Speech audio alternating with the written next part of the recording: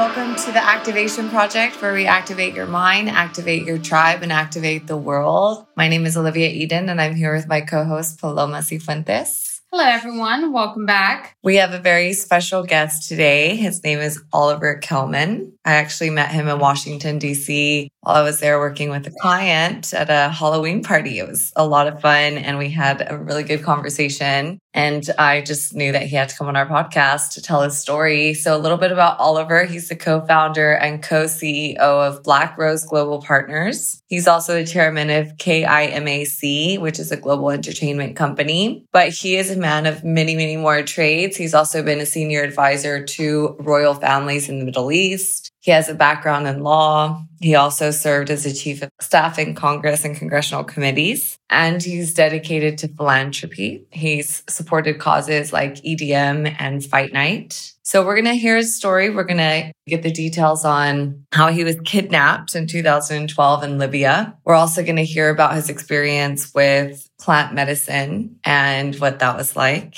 and just the different transformations. And of course, as always, we usually start with the transitional dilemma, which has led to transformation. We like to get a little bit of the backstory about childhood and see sort of maybe what has prepared him in his childhood for the challenges that life has faced him, which he has been presented with many of them. So with no further ado, Oliver, we'd like to hear from you. Tell us a little bit about you, where you were born, what your childhood was like. Thanks a lot. And thank you for inviting me onto your podcast. I've been looking forward to it. And actually, since we've met, I've seen some of your podcasts. I've really been interested in sort of the work that you've been engaged in and things that you're doing, really putting your energy out there, but also bringing in a community of like-minded individuals together. I don't know if there was an exact change per se, but there are many changes that have sort of directed me into different paths. Because as far back as I could remember, I have always followed the energy of the universe. I don't really direct. I don't know which direction or where I'm going to go. I have an idea of what I'd like to do,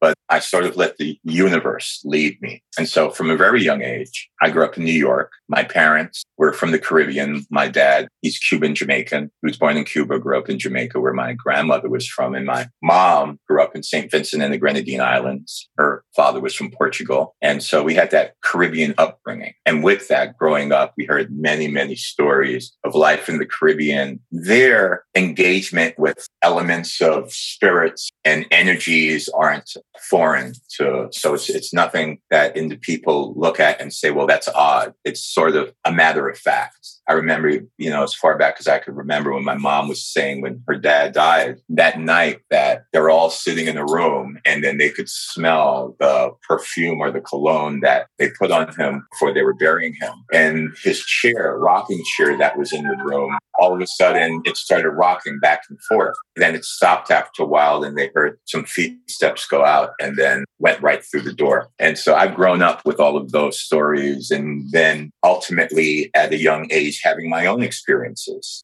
seeing things as a child. I think children are more aware of the elements that surround them. So as a child, I always saw energies and spirits as well as interacting with them. And there were many, many occasions like that. For example, I think as young as maybe I was 12 or 13 years old, I remember waking up at night and getting up and looking, and there was somebody sitting in this chair before me. And at the time, as a young kid, something like that just scares you so much. And I tried to scream. When you're really scared, nothing comes out. I put the sheet over my head and I waited. I'm looking through the sheet until the sun is rising. And then when I notice that it's daylight outside, I peek out of my covers and whatever was in the chair is now gone. And I run down and I tell my mother, I wake her up and my dad's still sleeping. He wasn't waking up. But I woke my mother up and I tell her, I'm like, Mom, I woke up and there's some woman was sitting in my chair. And she said, well, you need to put something in your chair because if you leave it empty, you're inviting spirits to sit down and sit with you. So that was the interaction I had, as a kid. Then things that I did afterwards, rearranging my room so the spirits wouldn't come back, yet they still came back. And so I've grown up with those. And then as time went on, then of course I wasn't afraid any longer. And then even in my house here, I've had many interactions and engagements. And then I realized that some of those engagements with these spirits, some of them that were reoccurring, occurring were my protectors or my protection elements. And then I've had other interactions through different experiences. I know we're going to talk about ayahuasca, but my guides in the ayahuasca and things like that. And then also throughout my whole life, I've always had interactions, engagements where I don't know whether the spirits are outside spirits or whether they're along ancestral lines, or whether, in fact, those spirits are actually me. Because when you look at it and when you see things, that there are different sides of you, different energies within inside of you that speak to you regarding a certain situation that you may be in. And so I have an open mind when it comes to all of this. And those are the interactions that I've grown up with and that I use actually today. Did you ever feel comfortable having like an open dialogue with these spirits? Yes, in fact. I would feel their presence and I would have a conversation. And I would think that they were talking to me. I would hear them in my head. One time, I actually, outside of the ayahuasca situation, I actually spoke and they spoke back to me. But many times that they're just there. But you can feel and you can sense what it is that they're saying to you. And so there are many different, it depends upon the situation, the time that you're in. I think at sometimes that they want you to know, or for me, my entities want me to actually give them or tell them exactly what it is that I'm asking. Because within us all, we have all the answers. All the answers lies deep within our core, within our soul. Those are the keys, so to say, to our Akashic records of the universe. But when you don't get there, I think sometimes they feel that we're going to go ahead and tell you. And that's the case in learning experience that I've had through ayahuasca ceremonies. Or, for example, when I was and we'll talk about that also, when I was in Libya and I ended up getting kidnapped and in the Gaddafi prison. And so I had daily interactions where I had to do it in a way where people didn't think I was crazy. Who was he talking to? There's nobody there. Or even in the hospital this past year when I was there for several months. And so I've had many, many, many conversations growing up. And I think that they've actually, and the energies and the universes and the experiences that I've had, all prepare me for what will occur in the future. For me, there is no difference in time and space coincide. And I think that your past is the present and the present is the future. And you can go back and forth and time travel based upon how you meditate and how you perceive yourself.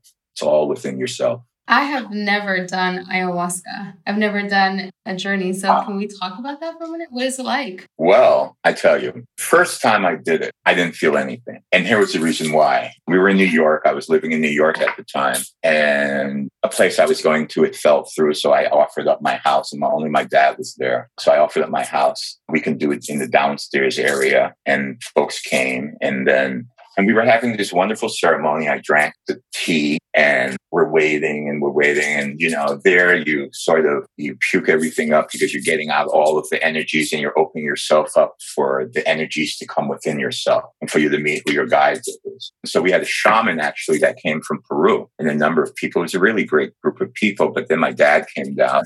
He's like, what's going on? This can't be. So then I had to sort of now become aware with the situation, deal with my dad, and then also watch over everybody. So that wasn't really a good time for me. And it's funny because then the shaman who was there, he said to me, he goes, are you not experiencing anything? I said, no, I was, I told him, but I had to draw myself out of it. And then he said, there's something special about you, Oliver, for you to be this way and to be strong enough to take yourself out of a situation. He goes, you must try to do it in a more comfortable situation next time. So the next time I did it was when I spent several years in Egypt.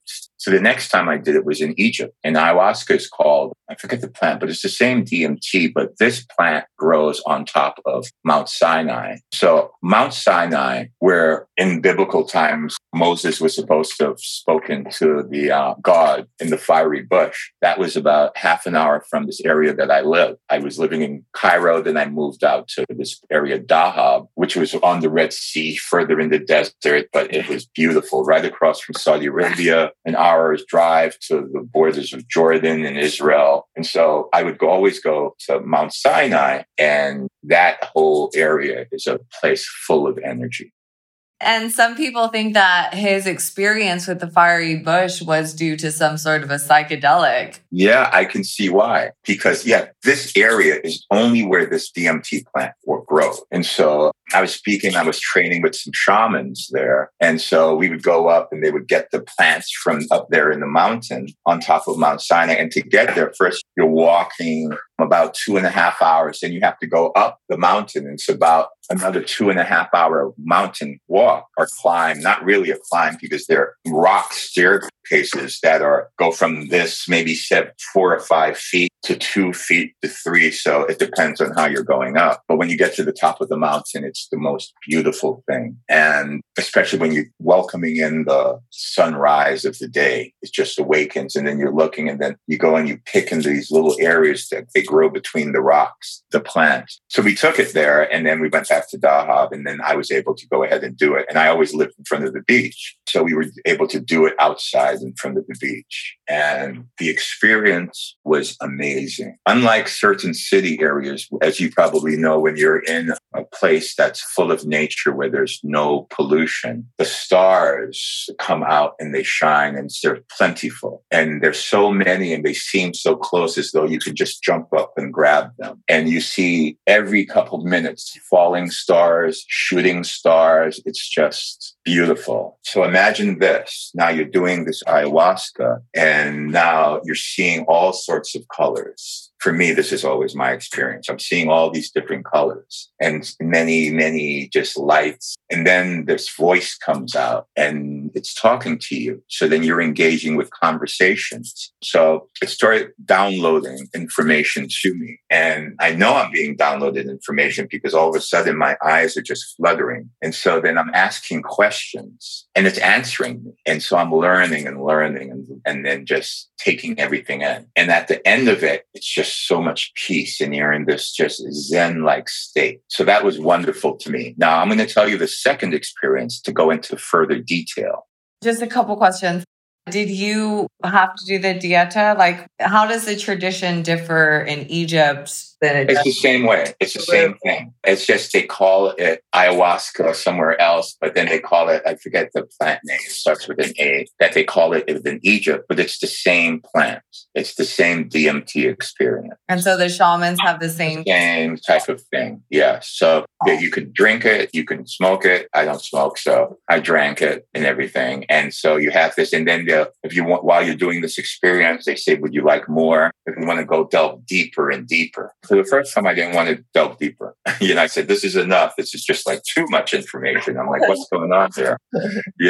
And so what's interesting, what I wanted to get at with you is the second time I did it, went through the whole experience again. And it's now in the desert that I'm doing it. But what's most interesting is the guide that came to me was the same guide that came to me the first time I did this. And this is 2 years later. Wow. And he continues from where he left off. So where he left off from 2 years before, now he continued on 2 years later. Oh. Amazing. I was awestruck. And then based upon what you're going through. So then there I'm talking and I'm asking questions and I realized something. I said, I am light. And it's amazing. So we go through this whole thing and then I'm just like, I just feel so great that I understand now that I am the light. I am light. And then he comes back and he says, well, I am the light. You're all about ego for you, Oliver Kelman. It's not you. It's not I. So you must say the light. And so I thought about it. I'm like, oh, wow, look at me. Here I am. I think I'm becoming enlightened. And here I am already. I'm saying I am, like if I'm special. I'm not, I'm special, but I'm not special like this. So then I start saying, okay, I understand the light. And then I feel this just immense, the light. And then he comes back and he says, but now you're personifying what the light is. It's not the light. Light is light. Light is everywhere. Light is, and then he's going through all these different things. So then I understand and I go back and then and then at the end, it was a much longer sentence, so I abbreviated it. But then I go, light. And I tell you, for the next month or so, I would just think and I would say light. And then when I said it and I feel it, and then I saw just light being just coming into my soul, into my body and just pulsating, and you feel this just soaring energy inside of you, and amazing. And then you look up, and then for a while, then I tried to get up and I couldn't get up. Every time I tried to get up, I fell back down, but then I got up and then I walked, and because we're outside, and I walked and the stars are falling and shooting all around you, and they're just like all around you, and you just feel, and your senses are heightened, and it's just, wow. This is an experience that I've never, ever felt before, other than when I am in an ayahuasca ceremony. And the wonderful thing and the most important thing is making sure that those who you do it with, that person who's your shaman, who's your guide, you must specifically become aware and know who you are, because all of that, and then where you are, those energies will dictate to you what type of experience that you will have. Wow. And then I did 2 other times. And of course, it was similar, where the guide that came to me just picked up from where he left the last time. And each particular time was just an amazing experience where I'm shown so many, many things, and I'm enlightened. And it's like really just accessing, your experiences that you have, but you have forgotten. I believe that many of us, some are older souls, some are newer souls. I believe that we've come here for a reason. And this is a teaching planet. So we come here to learn something. And I've always felt that way. And I've had dreams, I've had messages, I've had astral travels, even as of recently, where I understood what's going on or why I'm having these reoccurring instances through dreamscape or astral travel. And just like with the ayahuasca, it's something that sort of opens the gate for you for understanding not only you, but understanding the history, not only of this world, not only of this universe, but the universes. Absolutely. Yeah. It connects you to source, pure consciousness. Was there a transitional dilemma that led you to wanting to explore ayahuasca, or was it out of curiosity? And then also I wanted you to talk about, we had this conversation about your experience, and I think it was your guide who said something about it being boring, just being like pure consciousness. Oh, you remember this? Yeah, because that was so fascinating. Actually, that was me, I tell you. Okay. Oh, okay. For the experiences, a thought comes to me, and then I just follow that thought, okay? For example, some people ask me, well, Oliver, how did you get to do what you're doing? I said, I don't know. They said, well, didn't you plan it? I said, no, from I was a young age, I said, well, I want to be a lawyer. But then I lost track of that, and then I became a lawyer, but then I didn't like traditional law. So I decided to work for Congress, and then I left and formed my own company. And then I ended up going to Libya and taking part in their revolution. And by happenstance, I ended up in Egypt. And it's interesting because when I was in 2nd grade, as far back as I could remember, I always had an affinity towards Egypt, Egyptology, the pharaohs. And then it was interesting because when I got there shortly after, I realized this and I said, it's unbelievable. I am where I thought I wanted to be. And I am amongst the people and in the land that I thought in a past life that I was a part of, and is personal to me. And I've had many experiences there where I just felt and knew, even within Israel, that I just thought in that part of the world, I have recollections. So during my 2nd ayahuasca experience, I was feeling all this energy, getting downloaded all this information. But then I am in consciousness. Everything is black around me. As I said, my soul goes out. I go through the different planes of existence, from this matrix that we live in, this world that we live in, to the next plane, to the next level, to the next level, until I'm in what I think is consciousness, source energy. Everything is calm, and you're getting all this energy. It's just flowing through you. And it's like, it's just purifying yourself. And it was beautiful. But then I thought, I'm like, this is great, but it's boring. I mean, here you are, you're in with source that created everything, but this is not what I want. And then I realized something in the Bible, which I think is an extension of actually the truth, because everything is, recreated. But in the Bible, in the Quran, within Buddhism, within every religion that's there, they talk about God and how God created all, and God created man and things. But what I believe is this. So for me, all of those entities that you talk about is source. It's just another name for source. But source created us because source is energy. We are all energy, and that's what connects us to one another. Everything is energy. You cannot create energy,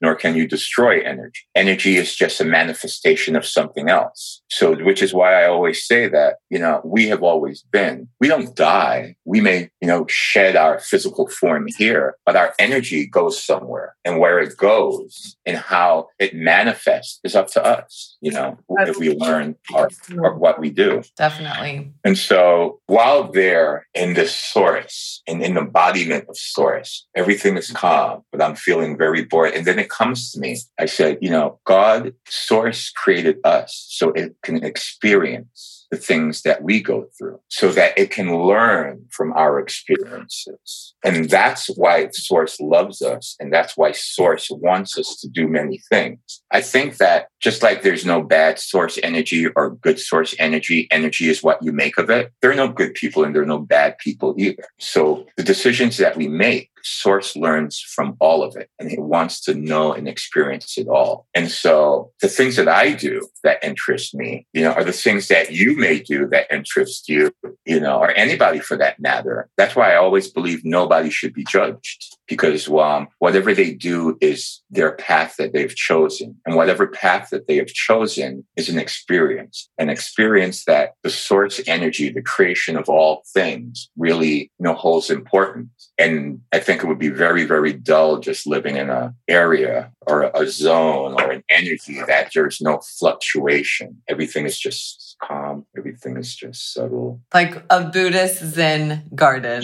just be in that state. It's all right to be in that state, but after that state, then what do you do? Right.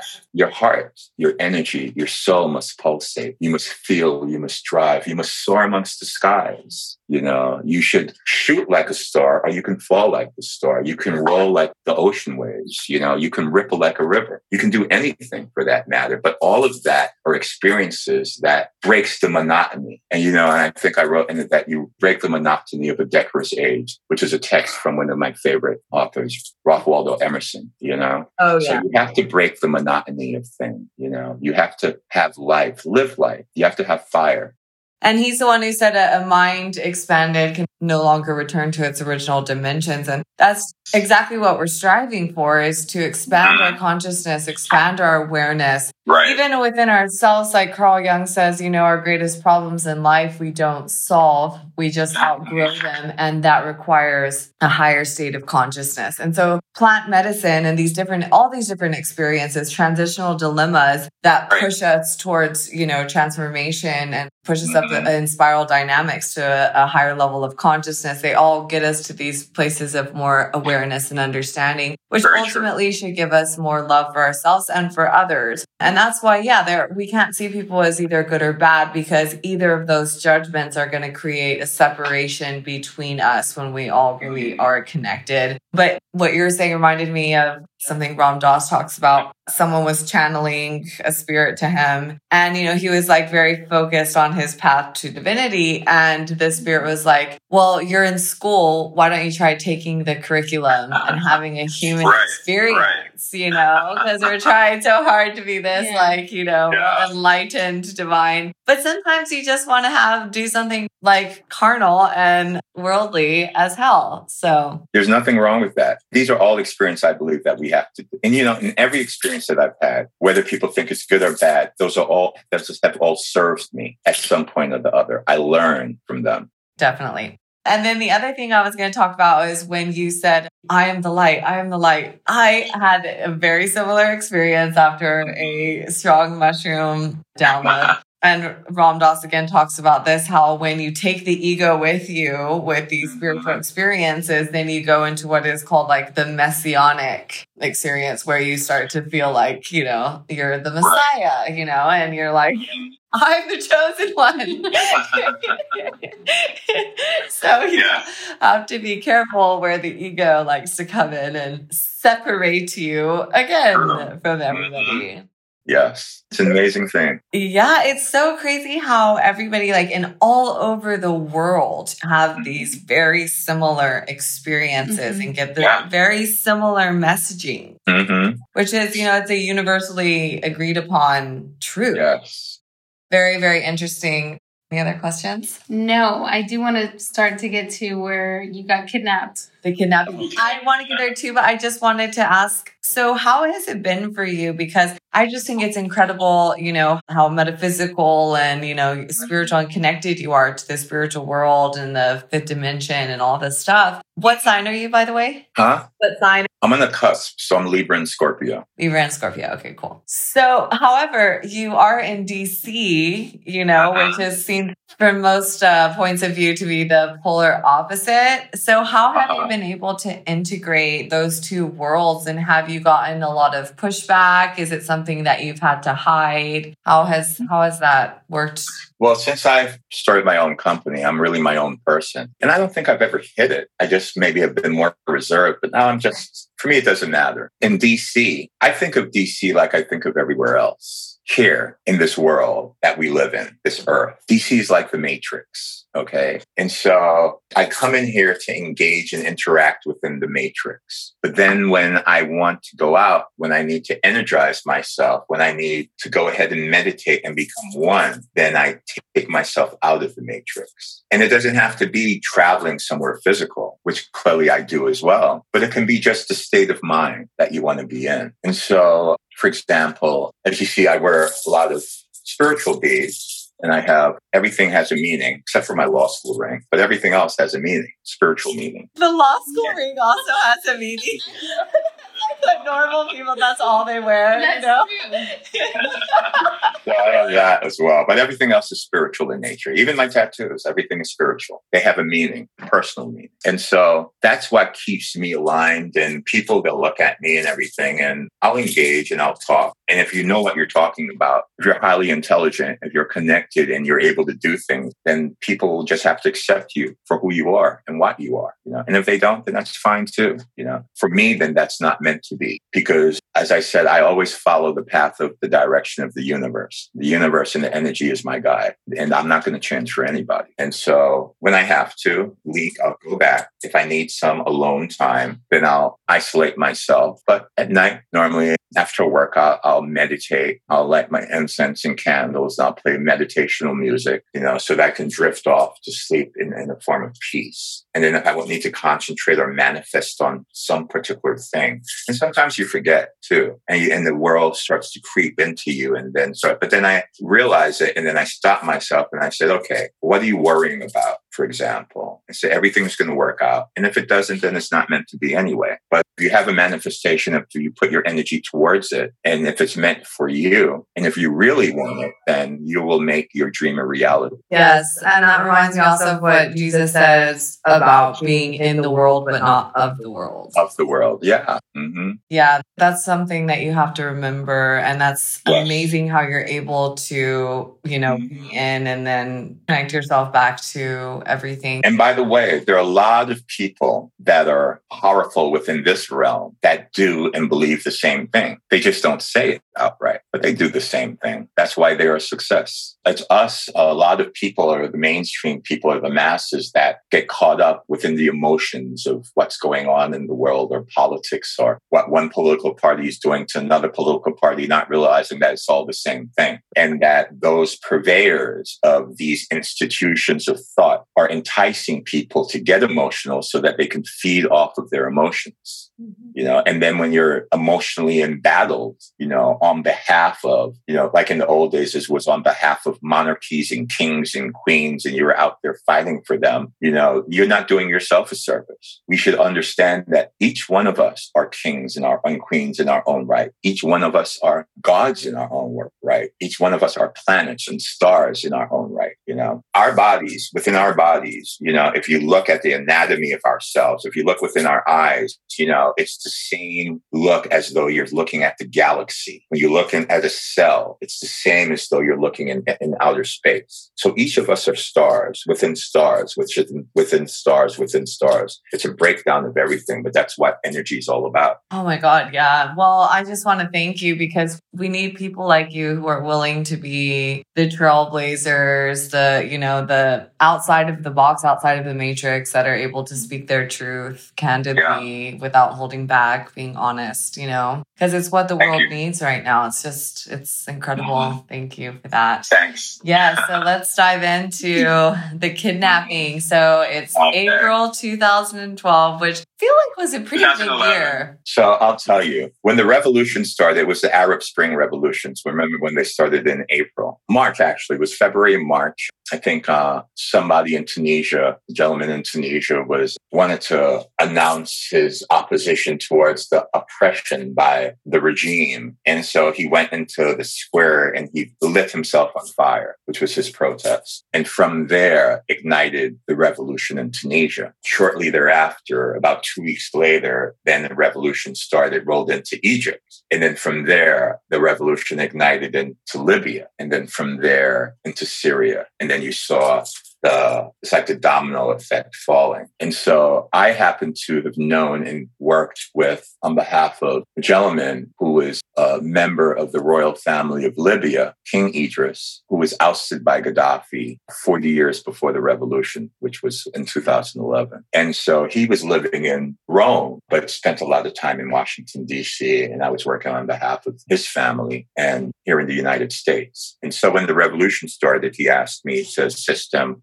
putting together some meetings and seeing if he could get some access to members of Congress so they can get some assistance with the rebel group that was fighting against Gaddafi, who was threatening to massacre all of them. And at the time I went and I put together some meetings, dinners with members of Congress. Some of them did meetings on our behalf at their homes and did some fundraisers and that sort of thing. And then I decided that, well, let me go over there and see what's going on. I was engaging and talking to people within Libya, and they were saying, Oliver, we really need your help if you could come here. So I was planning on going there just for about 2 weeks. And Prince, who I was working on behalf, he was telling me, don't go, Oliver, don't go. And I said, no, I think I must go. And then at that time, I was really getting bored with, just traditional lobbying, which, sitting at my desk doing the regular, Washington, D.C., K Street thing, representing, going to meetings on the Hill, going to receptions and White House black tie affairs. And it just got really dull for me, traditional interviews on news networks. It was just, I was getting to be a talking head and I just didn't want that anymore. And so I said, I'm going to change the direction of what my company does. And we're not just going to talk,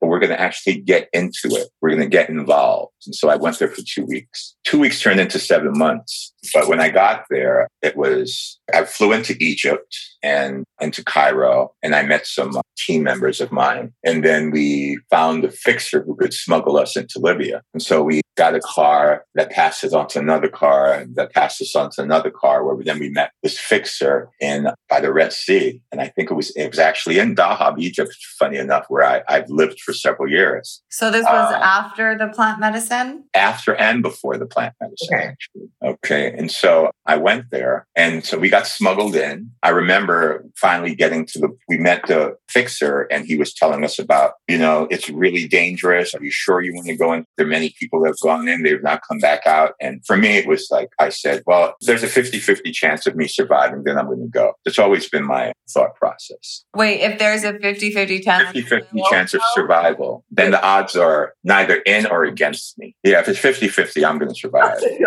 Okay. So that's my belief.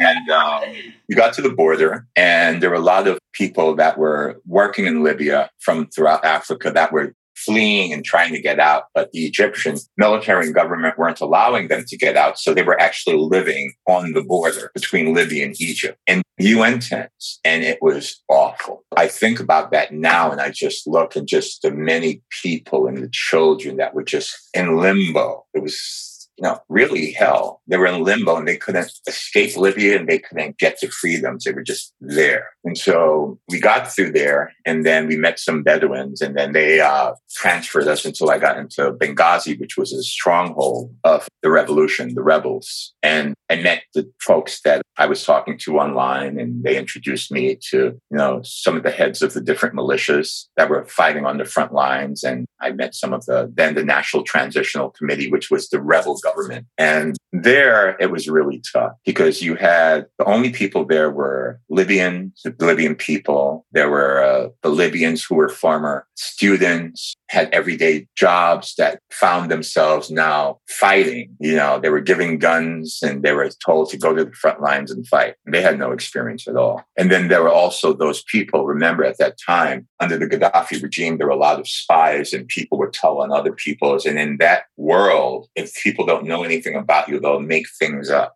And they figure that the truth will come out, or they'll make things up and hope that the truth never comes out. Right. And so I had experienced some of that too, who was just foreigner coming here. I was there working with educational people, professors, and putting together talking points to get to the United Nations as well as US Congress to convince them so that they should give support to the people there. And then there were many journalists there. And then, of course, your mercenaries and intelligence folks. And, as in any war zone, those are the people, that you see. And so I was there, met many good friends, many good people. And I left about 7 months after that to come back to the US to spend about a month or two, get some support, and then I head back over. When I got back to the US, Gaddafi fell. They found him. They assassinated him. And now the rebels are now in control. So now I go back, but not to Benghazi, but to Tripoli, which was the capital of Libya. One thing to note, before, when they were fighting Gaddafi, everybody was united because it was one dictator that they were fighting against. Now that Gaddafi has died, everybody's angling for power. So instead of one dictator, there are hundreds of dictators.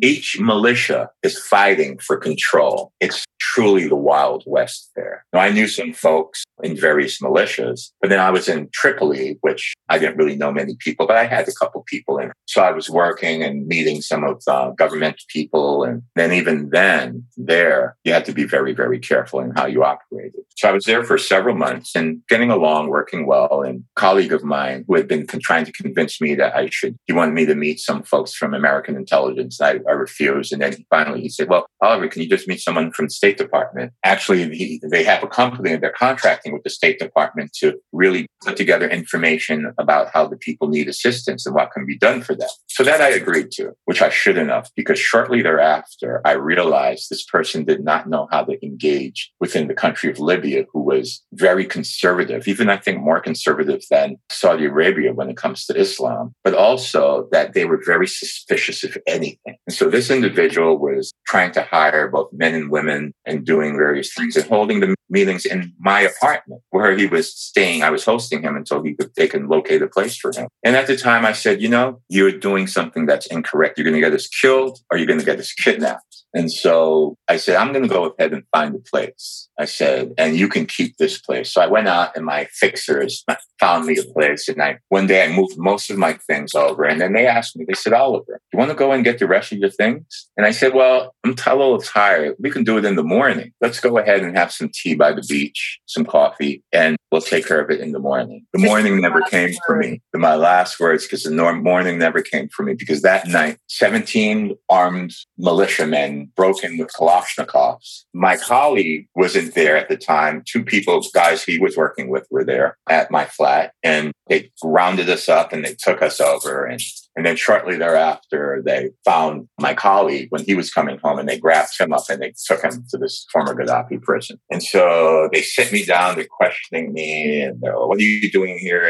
And I told them, I said, listen, I've been here for over a year, and I was in Benghazi, and I actually supported your revolution, and now you guys kidnapped me. And they put me in a cell, and then this one guy, they're trying to take my law school ring off my finger, actually. And he said, give this to me. And I refused, and they pointed a Kalashnikov at me. And if there's three of them, one of them had a Kalashnikov, he pointed it at me, and they're like, speak Arabic. We know you know Arabic. And I said, I don't know Arabic. I know a little bit. But I said, I don't know Arabic. He goes, no, you know Arabic. Give me this or we shoot you. So I looked at him, and in English, I said, I came here to support your revolution, but this is the thanks and the treatment that I get. I said, you can go ahead and shoot me. But I said, before you do, trust me. I said, there are three of you, and I will kill two of you before the third one will kill me. And then they look and they freeze, and the one with the Kalashnikov and his friend goes, Mignoon, American Mignoon, which means crazy American. So they leave, and I get to keep my ring.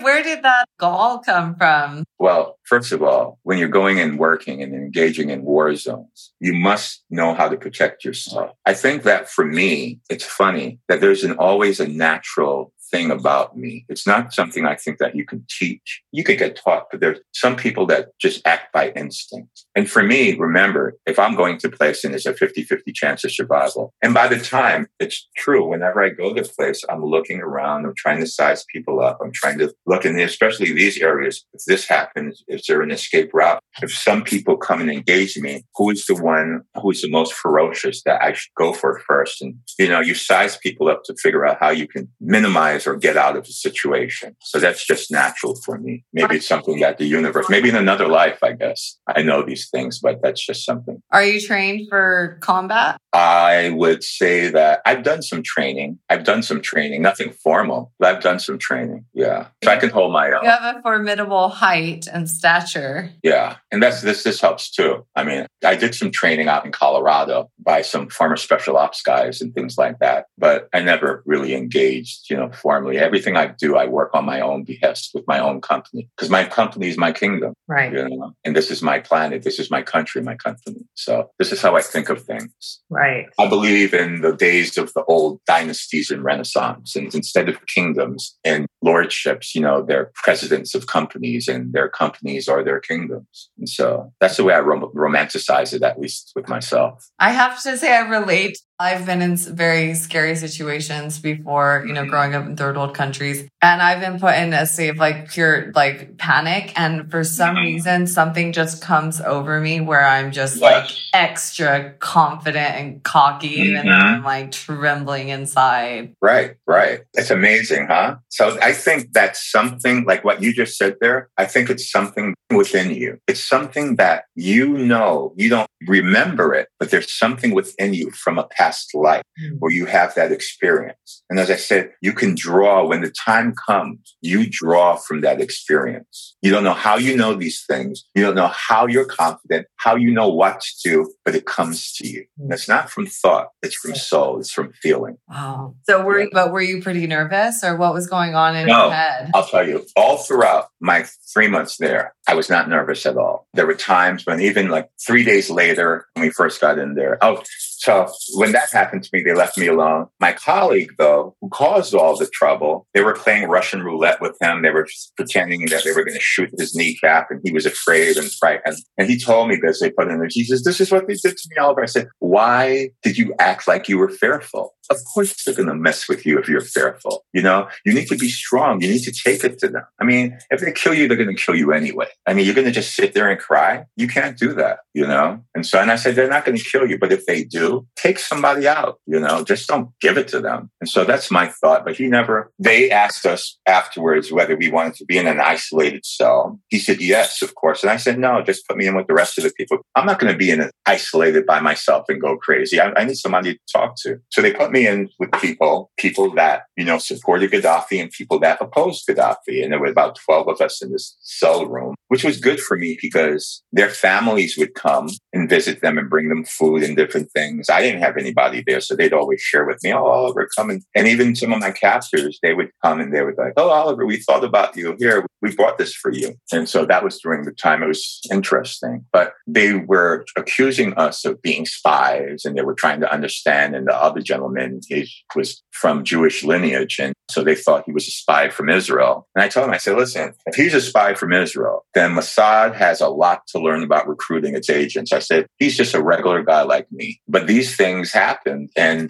then there was a time when finally the embassy came and they notified us that they heard we were kidnapped, and they had contacted the Defense Department and they were on high alert. But now that they know that the alert's been called off, "Is there anybody you want to contact or need help from, Oliver?" And they asked him and he said, "Yes." And he's telling everybody. And I told them, for me, I said, "No, I just need to talk to my business partner." And then I said, "And my brother." I said, "That's all." He said, "There's nobody you want to, nobody in Congress?" I said, No, nobody. Because for me, I didn't want anybody from Congress knowing what occurred to me, because I didn't want my captors to know or to feel that I had these particular connections. Because then because of their mindset, then they would truly believe that I was a spy. Wow. And so I'm thinking about all these things. And then even like I told you, I was engaging with my spirit energy while I was in captivity. And it would tell me things, "Oliver, there's somebody that's going to come here that's being actually planted by this militia.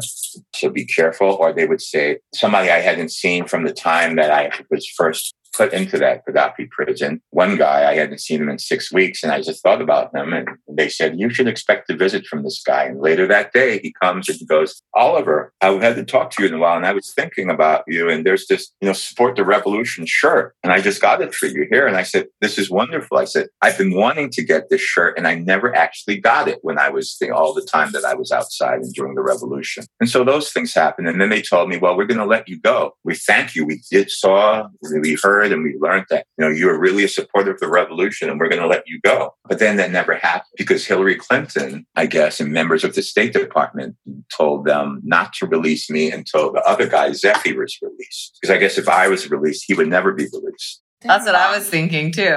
Yeah. So I was there for a good amount of time, but there were certain instances where I had to profess or act anger at the U.S. Embassy officials because they were really idiotic, truthfully.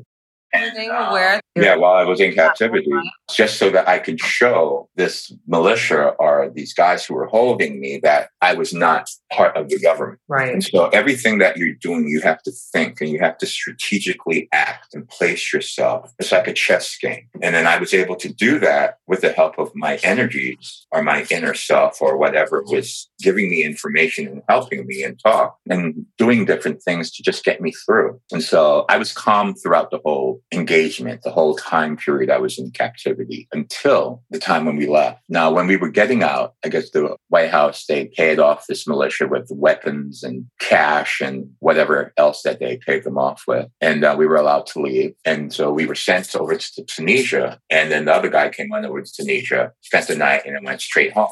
For me, I didn't go anywhere. I stayed in Tunisia because I'm not going to let 2 years of my life go to waste because of the U.S. government.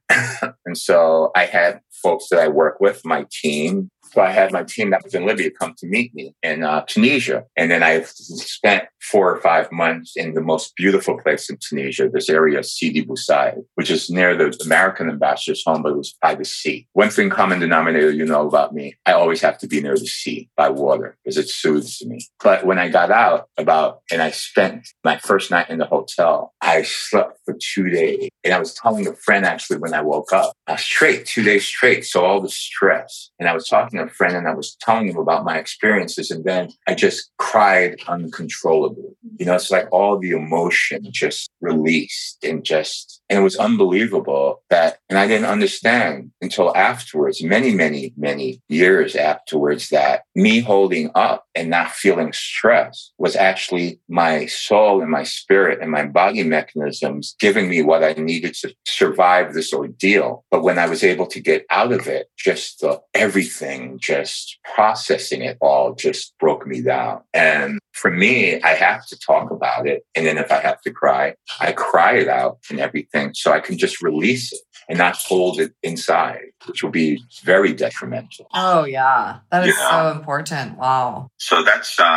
Did anything happen? Did you have any sort of adverse experience happen when you were younger that might have given you some resiliency or wherewithal to make it through that as well? No, I grew up, my home, my house life. I had a good family, a strong family. I always felt like I was the odd one or the oddball. Because of your connection with the spirit world? Yes, absolutely. So I always felt that I was not part of this family. I must belong. I think all of us felt that at one time or the other. I must have was born in some other family or some other, because I felt different things growing up, so that never, but even the older I got, even there within this prison and before that, and even afterwards, sometimes when I meditate, I close my eyes and I see different worlds. And meditating, for example, I'll go and I'll see different worlds in different time eras. And I'll focus in on one time era. And it may be in the 1800s. And the gentleman may be walking down, say, in the 1800s, walking down a street. And I'll follow him as he goes into a tavern. I'll follow and look. And then I'll just move back out of there. And then I'll focus back in. And then I'll see another time zone that I want to visit. And I'll go there and I'll just interact with the people, just watching. So I have that with me as well. Or sometimes I'll close my eyes and they're just a lot of eyes just looking back at me. So can you do that on call or? Yeah, all the time whenever I close my eyes. Oh, amazing. We grew up very spiritual too in the religious group that I was raised in. And it was a common practice to take these spirit trips. Mm-hmm. You would close your eyes and as a group, you would go on. Right. Now, for me, when I astral travel, it takes a little while for me and my body to get out. And sometimes for me to interact with actually beings that are out here, it's not on call. It just happens when it happens.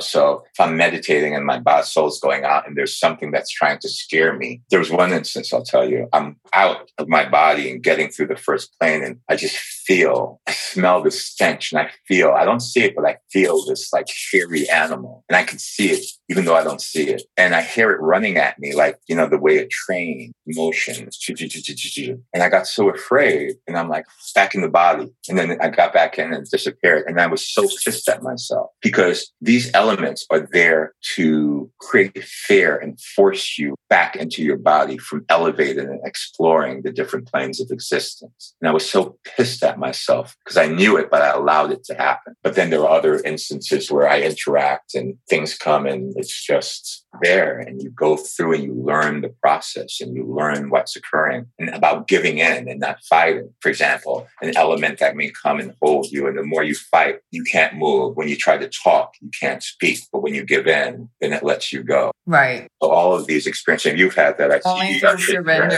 Mm-hmm. Yeah, exactly. Yeah. So what happened with your kidney and ending up in the hospital? What was going on around that time? Yeah, I think when I don't know if it was Syria or Iraq. I've been to so many different countries, but I think maybe I had an enlarged heart. So I was suffering. I had an enlarged heart. But when I was in these countries, I think breathing in various chemicals, I began to suffer from congestive heart failure. And so I was taking medicine, but I was fine.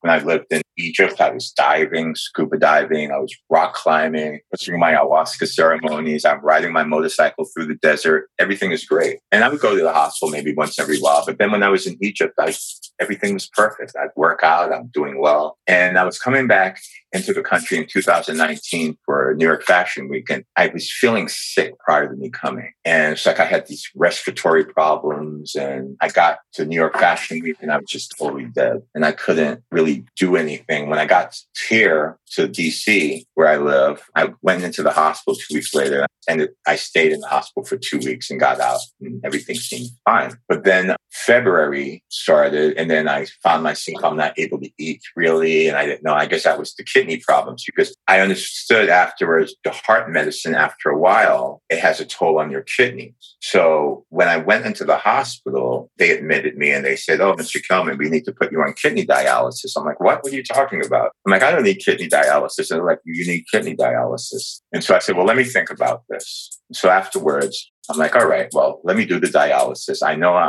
for me, they're like, "You may have to stay on it for the rest of your life." And for me, I'm just like, I meditated. I'm like, I'm not going to stay on this thing for the rest of my life. I'll just do it, and then I'll get out of this situation. This is my thought process. But when I finally said, "Okay, I'll do it," then the doctor says to me, "Well, it's a little bit more than that. Your heart is failing. And if you don't have a heart transplant in 2 weeks, within 2 to 3 weeks, you're going to die, Mr. Kelman." And I have to tell you, it doesn't look good, because people are on the registry for years for a heart, and there's no paperwork even done for you. So you should prepare and, make your preparations, to die. And I looked at her. I said, "I'm not going to die." And she says, "Mr. Kelman," I said, "I'm not going to die." She said, "I've got too much to do. It's not my time yet. I'm not going to die." And I think I don't know, it's like she got offended. And for me, it was like, how do you tell somebody cavalierly, "You're going to die"? I'm like, what about hospital bed manner? What's going on here? So about several days go by, and was a part of you a little rocked?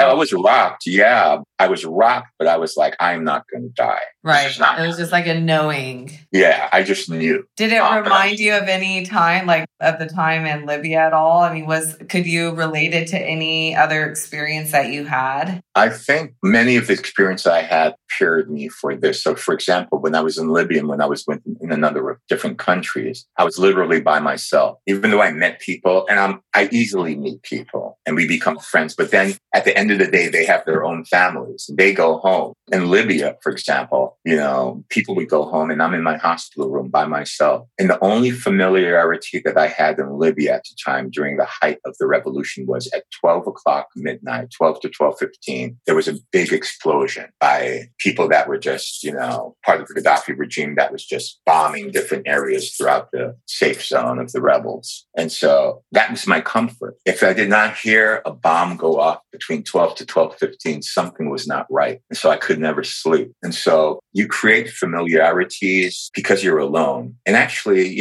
when I was young growing up, as I said, I always felt alone too, because I felt that people didn't really understand me. So I would actually explore myself through my music or through poems. I wrote a poem when I was 15 about me in a glass bubble in the middle of everyone and everything, but still alone, And so I think I've always had that feeling. And so when I'm in the hospital now, as you know, during COVID, you can't get any visitors. So there I'm alone, but I'm not alone because I'm used to it. I'm used to being in war zones. I was in a Gaddafi prison. And so wherever I am, as I said, that becomes where I am. And whoever I'm around then becomes my family or my community, whether it be in a prison, whether it be in a country that I'm visiting for a month or 2 or 3 or 4 months, whether I'm living in another place or whatever I'm doing, that is where I am, And so I guess that's probably, as I said, maybe it's something that I've been through in a past life, or it's something that I've been taught through this, but that prepared me for all of those things, prepared me for this, as well as not having people intimidate you. So the doctors, I felt, trying to intimidate me and telling me, at one time the doctor said, "Mr. Kelman, I thought you were a logical person." And then, as I tell you, when I'm going to an area, I'm aware of everybody and what they're thinking and what they're going to try to do to me. So at one time, then she goes, "Mr. Kelman, it's not logical that you're thinking you're going to survive. Is there psychiatric problems in your family?" So now I'm thinking to myself, okay, you can't get emotional over this, Oliver. She wants you to be emotional, or she wants you to say something so they can say that you're psychologically unaware to make a decision based upon your health. And so this is how I'm thinking. So this is how you need to respond. And so this is what I do and everything. And then finally I met somebody, a doctor, it's so funny how things go, because we realized afterwards that he knew some people that I knew politically, as well as he was a heart doctor visiting from George Washington University. And he took an interest in me and said, "We need to get you to Johns Hopkins." And so I worked with him, as well as contacts that I had, to get me over to Johns Hopkins. So I think it was just me getting over there was was the universe really extending a helping hand. Because when I was in the hospital there, I felt I was trapped in this dungeon, and I started experiencing, feeling, and having dreams of, the past and, just evilness that occurred in this particular hospital. It was a Howard University hospital that I was in. And I just had this feeling, and then things would speak to me. And I would always hear wherever I would go, like this reoccurring music chant. And I would turn to people. I'm like, do you hear that music? I'm in the elevator, like, no, Mr. Kelman. Where is that music following me? And I started to meditate. And that's when I started to start speaking at sunrise to the energy, the sun as it rose, and believed I was speaking to my ancestors before me. And they would talk back. And that got me through it until I got to Johns, and even through Johns Hopkins, which was night and day. And when I got there, the Johns Hopkins, after a couple of days, they put me in an induced coma and on the machine to keep me alive for about a month. And then they woke me up and they told me, Mr. Kelman, we were bringing you out of this state because if you stayed in there any longer, that you would not survive. But we were bringing you out of this state. And actually 3 days after we decided to take you out on the state, we put you on the registry, and we have 2 donors for you from 2 different people for your heart and your kidney. And they said you were going to do the surgery in 2 days. And I was happy. And I told my friends, and I was no fearfulness. I'm like, all right, let's get it over with, and I told my friends, hey, I'm going to do this operation shortly. I'll talk to you tonight. Well, I didn't realize, I'm thinking, after the operations, I'll be cool. Well, I woke up about 8 days later, and it was amazing. Wait, so you got a heart and a kidney transplant? Yeah, on July 16th. Good grief. It was something. And they're like, you're a miracle, man, Oliver, just that you were able to get this done and you went through all of this. And I tell you something that's really interesting. 4 to 6 weeks I was in this coma, the experiences that I had. Now, I've always heard about people in limbo or near-death experiences. Now, I was in a machine. I wasn't dying, but I wasn't really, the machine was keeping me alive. But I had so many experiences. I met people that had passed, long died. I met people that were still alive that I had not talked to in years. I met interesting people. At one time, I was in the ground underneath the universe, and I was in a car in a city like Gotham City, and there was all these lights, and everybody around me, it was like half human, half cartoon-like people, and we were just driving like in a circle. Like it was just, I'm like, what the hell? And when they were taking me out of the coma, I was walking on the beach somewhere. I imagine was the Middle East somewhere, and I'm just like, the waves, the ocean is to the side. I said, that's what always soothes me. The ocean is to the side, and all of a sudden, I'm yanked up into the sky, and I find myself crawling through the soil, and I stick my head out of the soil, and I'm like, I can breathe. And I'm in my hospital room, and I hear them. They're like, wake up, Mr. Kelman, wake up. And so thinking about it, I just become awestruck because just the experiences that I had and everything, most of what I went through in that dream state, I remember. Not everything, I remember. And even before I got into there, I was going in and out of consciousness. And when I would come back into reality, it's as though the dream state or the unconsciousness would follow me into the real world. So there was no line anymore of whether you were in dream state or whether in your reality. It was all merged together. And I totally understand why people end up in psychiatric wards. And I always believe it's not because there's anything wrong with them. It's because there's no division between the worlds. Right. All the worlds run together. Their critical faculty is gone pretty much.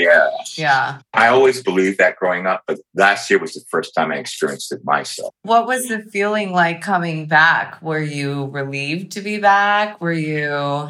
Yeah, I was actually relieved to be back because in that world, I was just so many things. And I was going through different worlds and different people and different energies and weird energies and energies that were scary, but not so scary because I'm like, what the hell? Like when I was in that city and I'm just in this car and we're just going back and forth. I'm like, is this all we're going to do? Riding around in the car in this busy, dark city, with just lights and everything.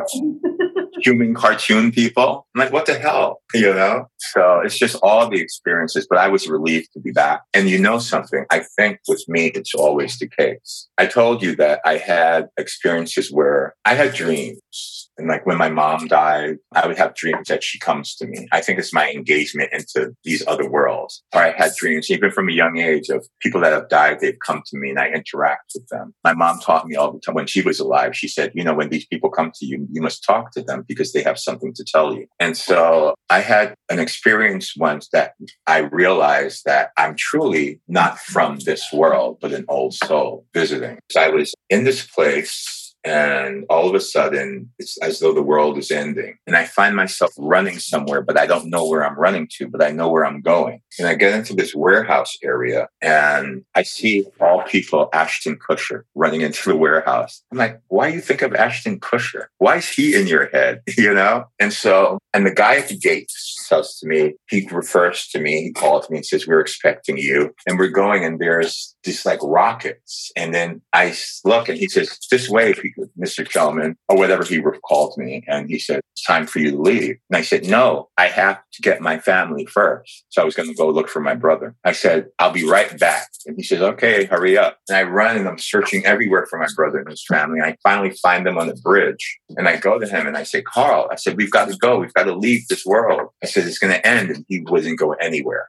I'm not going anywhere. So I'm like, all right, I got to get out of here. And I run and I'm trying to find this warehouse and I can't find it again. And then all of a sudden I see all these ships like leaving and I'm left here. Now, that dream I had 5 years ago. Last month, I had a dream that made me understand this dream because then I was talking to somebody about it. And in this dream, it was the same thing where I'm here and the world again, something's happening and I'm looking to leave. And I'm actually in this area, this gym. I was going through an airport, actually. No, I was going through the airport and I'm in this gym-like area and we're going through the airport to go through customs and immigration. But you're walking through different areas and rooms and levels of the building. And in the gym area, I looked down and I realized, hey, I'm not wearing any pants.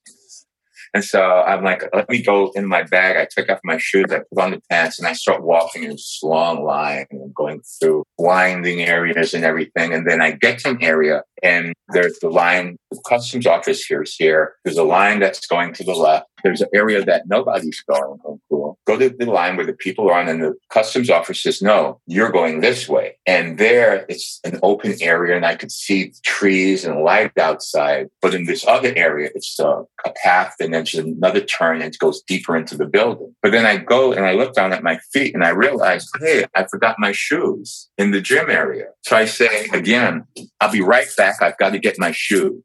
So I run back finally, and then there's a guy that's with a big cart and there are all sorts of things. And I said, hey, let me look in there. And I find my shoes. I put it in and I go get on the line, and then we run, and then we're going there. And I go and I see that now it's dark outside and the gate to get outside is closed. Mm-hmm. And so I get on this line. He says, you have to go this way. And I said, no, I'm supposed to go. He goes, no, it's closed. You have to go with the rest. And so I'm following that line, and I see a little kid that I imagine I know because he belongs to a friend of mine, and he's by himself and crying. So I take him with me, and we're getting online and we're walking further. And I look around the corner and I notice that the people around the corner, everybody that's on this line is getting shackled with chains, and they're taking them deeper in the building. So I grab the kid and I run out, and we're trying to find an escape route. And these people, they find us and they're like, you have to go back, get on the line.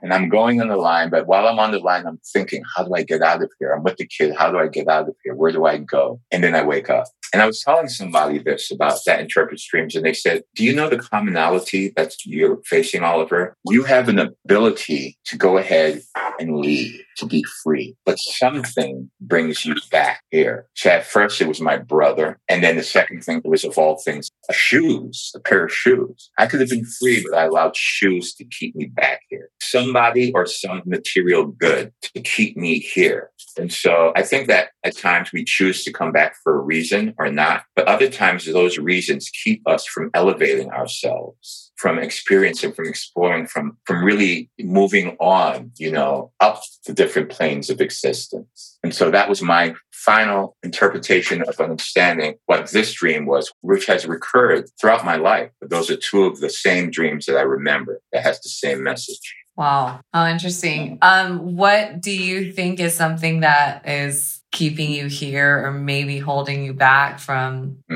elevation? I think that it's something that I need to do. I don't know what it is yet. There's something that brought me here in the first place that I have not done. I think that all of us, and the older that we feel our spirits are, our energies, we come back for a particular reason, whether it's to learn something that allows us to then go ahead and flourish, or it's something that we need to do, a purpose. I don't know what that is yet. I think that the universe will reveal it. I think that perhaps, engaging and exploring and accessing the key of the Akashic records. I don't know if you're familiar with the Akashic records, which are the records of the universe. I think we'll understand what our self is and everything and what we're meant to do. But at this time, I don't know. All I know is I'm supposed to be here, and I'm fighting to stay here in order to do this, because I don't want to come back here by default to just re-engage and restart the understanding again. Because the more times you come here, the more you forget your purpose and your beginning. Are you actively looking for that purpose? Are you actively wanting to find it? Or are you at peace knowing that I'm at peace. I think when you actively seek something out, you never find it. Mm-hmm. It's like floating in a body of water and allowing the current to take you where you're going. And so that's what I'm trying to do. It will reveal itself of its own accord. If I'm fighting and swimming against the current, then it's, I'm never going to get anywhere. I'm just going to be still. Yeah, it's that moment when you surrender and open yourself. Yeah. And give up the need to control the outcome that's definitely something I've also learned as well. Right.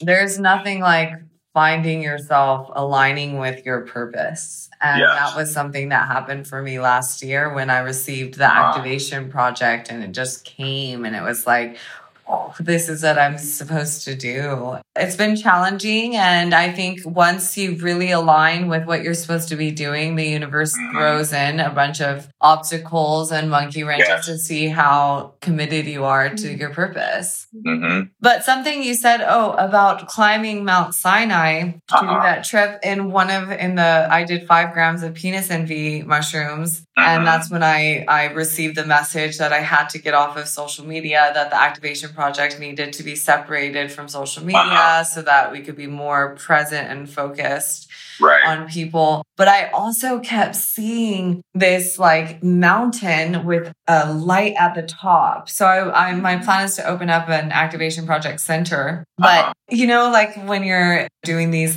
journeys, you're kind of going all the way back in time and then to the future. But part of it was seeing, Moses climbing up the mountain to come back with the 10 commandments. And all throughout time, many people have climbed the mountains to find the wisdom, the scrolls, and it's metaphorical, but also literal, where you have to climb something challenging to get, the download of the wisdom. And so I was like, is it that I'm supposed to, create the center somewhere where it's challenging for people to get to? And part of that was getting off of social media, where it's if people really want the healing, the answer, the growth, the expansion, then they have to work for it and show that they're committed to finding it. Because right now there's just such a prevalence of just information getting thrown out there, and it's just so easy, and everyone's looking for the shortcuts and the easy way out, the quick pill that's going to make you lose weight,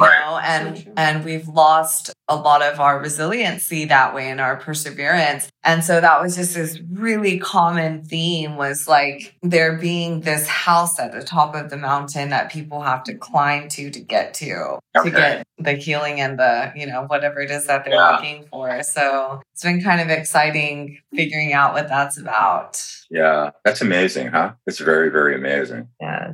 I would love to build or create, and that's one dream of mine. In that area that I told you, it's an area actually a little bit farther from Mount Sinai, but Nueva, which is more in a deserted area, but it's just beautiful, and you just feel the energy and the peace of the place. So my dream is when I go back over the summer, just get some land on the Red Sea and build a community, for people, spiritual center, that you could not only meditate and have your yoga exercises, but also a school of information, but also relaxation and then you can do these different ceremonies, so to say. And so that's a dream that I have. That's the phase 3 of the activation project, which is the Activate the World part, where we're teaching people how to build these intentional communities. And so the activation Transformation Project Center is going to be sort of the flagship where, we'll have an intentional community where people are maybe building little like sustainable homes on a big piece of land. So we all live very close to each other. We have a school for the kids where we decide the curriculum. Everything is curated to information that's really going to help them learn and grow spiritually, and a school where people can come and learn these like ancient wisdoms. Absolutely.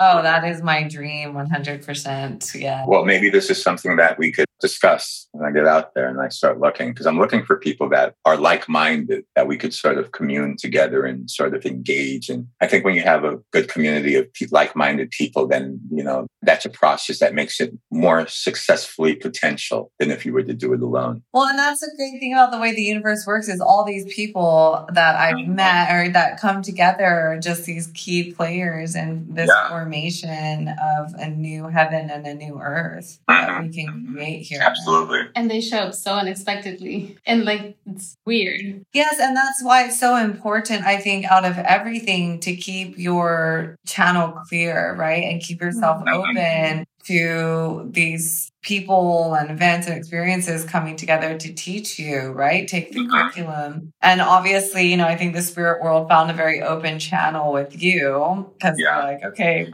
he's able to hear us and receive these messages like a conduit of communication, which is incredibly important. So I was wondering, out of all of these different trades that you have and experiences, what are you the most passionate about right now? What are you working on? What's challenging you? The most passionate. Again, just like there's no real favorite place of mine, I love everything I do. But if I were to say what my real love is, it's anything that has to do with artistic creativity. I mean, I love music. I'll sit down and I'll just close my eyes and I'll just create a piece based upon my emotions. Or I'll look at, and I'm involved in fashion too, co-producing, a company that co-produces fashion as well as doing music, entertainment and engagement and shows and things like that. And so anything that artistic, I love collecting art. I love it's that sense, that creative sense. Now, I love business end too. I love strategizing, but for me to relax, for me to be aware, it's creativity in the artistic,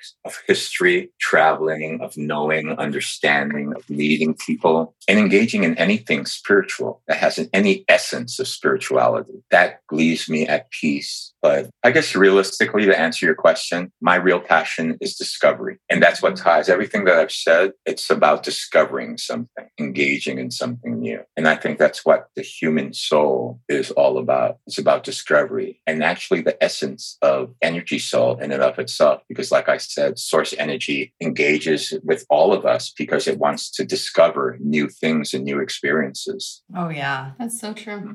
So I grew up with a mom who struggled with mental health. And I remember her, having experiences, like spiritual experiences. And I think in the Western medicine that we live in now, they're so quick to label you as something and give you medicine or medicate you. Have you had an experience where you reached out for help and somebody tried to medicate you or direct you towards a psychiatrist? Yeah, I agree with you 100%. I think that Western thought, Western medicine, anything Western, I think, gears towards sort of a patriarchy understanding or path. And that's dealing with, I'm going to go ahead and take this, which will go ahead and affect this. However, Western medicine or Western thought does not go to the core process of why a problem occurs in the first place.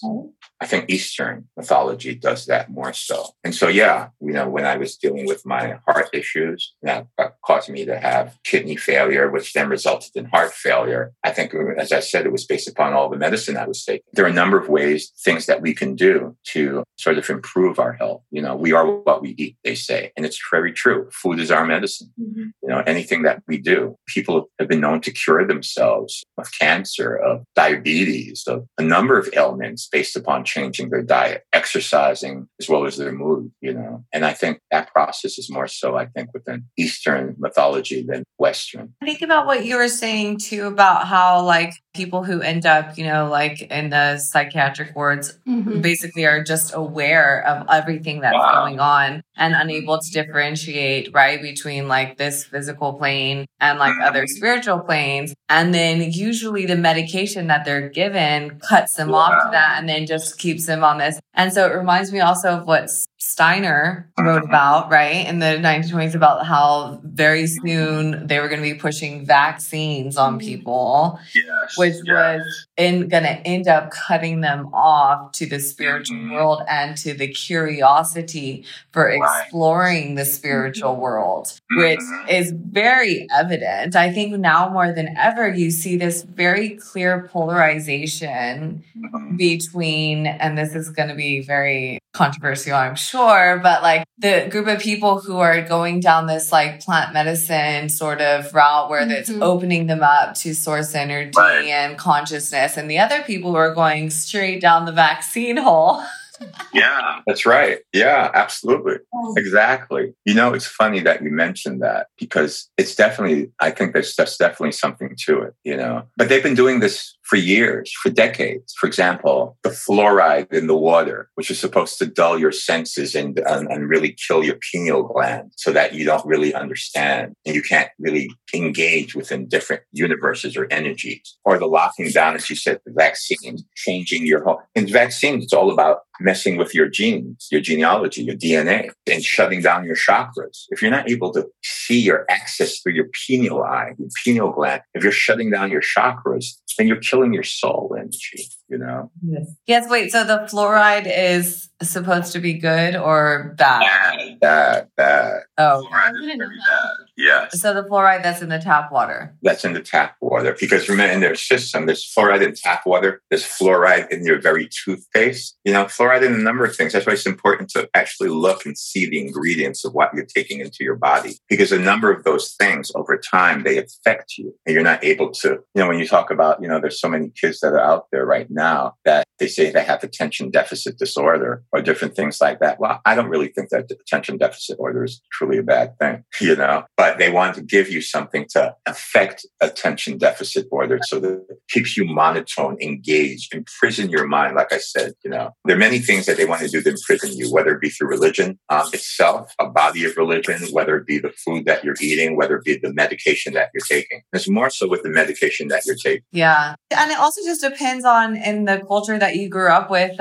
So your culture was able to foster your gift, which is incredible. And it was the same with me, growing up in a very spiritually oriented environment where everybody had sort of this direct sort of communication with the spirit world. It's very common for us to like sit and pray and get like downloads, what we call them prophecies. Yes. So I've always been open to that. And because of that, I've had very incredible, phenomenal like experiences in my life where I received a message to go to a place and talk to somebody. And then it turned out that this person needed to hear this message. And that's happened a lot. And then I moved to the States and you get so like sucked into the matrix in so many different ways that it's just completely like, it's like static electricity that's blocking your channel to connecting with everything. Like social media is a big component of that. TV, media, news, all of this noise, right? That's keeping you from really being able to connect. So I just recommend for anybody listening to take a break every now and then, do a digital detox for a week if you can, as much as you can. Even an information break, like books, podcasts,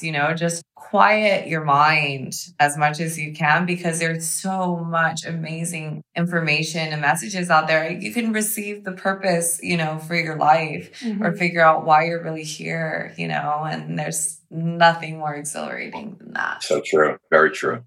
And I think whenever you try too hard to find that purpose, you push it away more. Yeah, I believe that too. I think that's one of the things that I've been struggling with is I'm so eager because I know that I want to do something great, but I need to back off a little bit. Yeah, I think we all have that problem, and I've learned that too. Sometimes I just have to stop myself, physically stop myself and say, Oliver, stop. You have to say, Oliver, the light. the light. Exactly. Well, thank you so much, Oliver. This has been a real incredible pleasure. Such an amazing story. I cannot wait to do a part 2 so we can hear all the other little details. What do you have coming up? What sort of projects? So June, July will be a year since my heart and kidney transplant. So the doctors will allow me to travel overseas. Oh, okay. So that's what you were waiting for. Right. So I'm waiting for that to happen. And then as soon as that happens, I'm out of here. But, we've got some business things going on that we're trying to close some deals. I've told you, I think at the beginning when we were talking before the podcast, that I'm learning other things to go ahead and do as well, options trading, that sort of thing. However, what I've been doing really is looking at exploring what I'm going to be doing artistically as the world begins to open up again. And so I have some meetings with various people regarding that. And as I said, heading over to also to Egypt to sort of look into this community that I want to go ahead and establish and create. So those are all things that I'm doing. But more so, I've been really focusing on embracing the elements of energy around me, meditating more. I'm doing right now a detox for going into my second week of a detox. And so I can sort of clear myself, clear my energies and everything. Nice. Yeah, that's amazing. It reminds me of something Naval Ravikant said with like the emergence of virtual reality and AI, that if you cannot tap into your creative, then you'll be obsolete because everything else is going to be taken over. It's important more than ever to tap into your creative, and everybody has creativity in them. We were born that way, just figure out what's getting in the way, what's blocking you. Yes. But please, yes, let us know how we can support you and continue to push you along this amazing journey that you're on, because we need people like you. So we're here for you. If you want to do one of our journeys with the activation project, just let us know. Yeah, I'm open to it.